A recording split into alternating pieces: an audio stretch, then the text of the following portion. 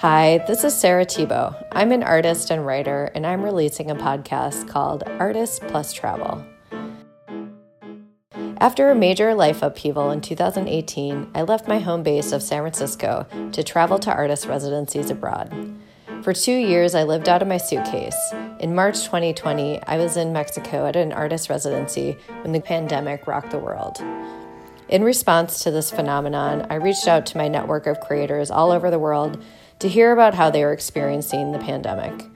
The aim of the conversations was twofold: to share unique perspectives that arise from different global responses to the spread of the virus, and to unearth the commonalities in the experiences to find out what is shared despite being miles apart.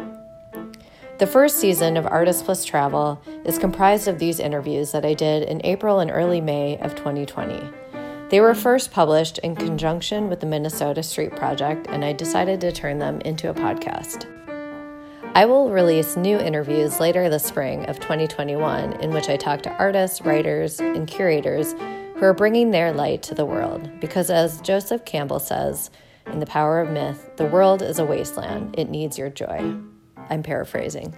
Anyway, please join me. Subscribe on Apple Podcasts, Spotify, or wherever you listen to podcasts.